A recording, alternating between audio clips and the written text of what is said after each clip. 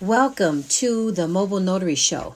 My name is Kathy Holliday. I'll be your host. I am the CEO of Mobile Notary 24/7, and I would like to thank you for joining me today on our discussion of how to deal with blank spaces on your documents that you are notarizing.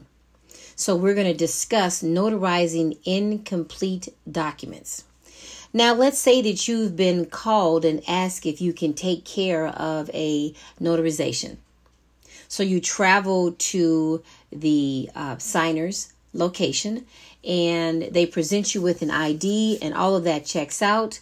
But then you spot several blank spaces in the main body of the document. And then you ask yourself, well, should I proceed? Should I complete this notarization? Or do you have to call a halt and say, okay, nope, we can't do this because there's blank spaces? You should not notarize an incomplete document. And here's the reason why. You risk potential fraud. You will risk potential fraud if you notarize an incomplete document. Now, let me give you an example.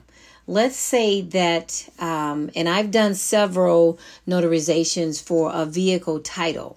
But in this case, let's say that the document, you're selling a vehicle, and of course someone else has agreed on an amount and signed, and then it was to be notarized for the selling price, but that price was left blank. So if that price section is left blank, a dishonest person can fill in a different amount later on and claim that that was the agreed upon sum of money that they were told.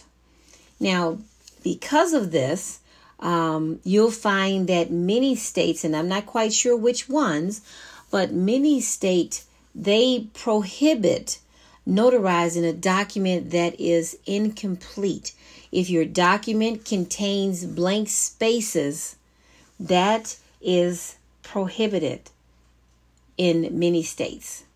I know in the state of California, the Secretary of State, they recommended that they had in 2015, they had a notary newsletter that said that the notaries can visually scan a document for incompleteness, and that's going to make sure that they ensure that no blank lines or spaces can be entered at a later date.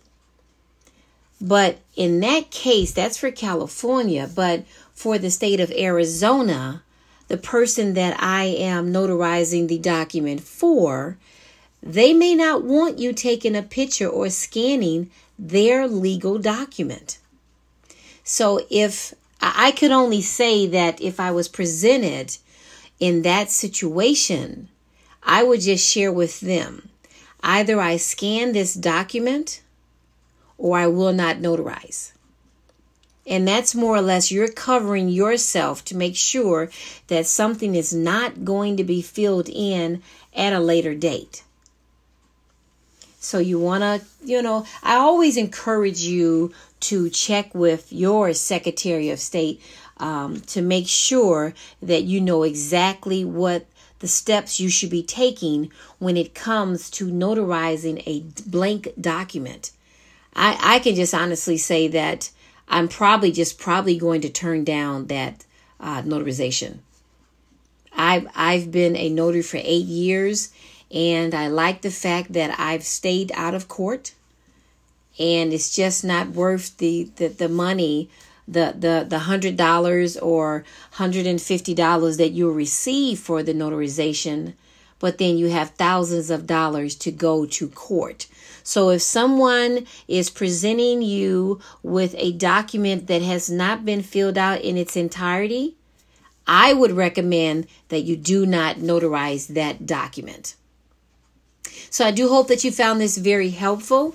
Please feel free to comment and share my podcast with other notaries that are looking to become a notary. They can download all of my podcasts to get a feel for what are the do's and don'ts of being a notary.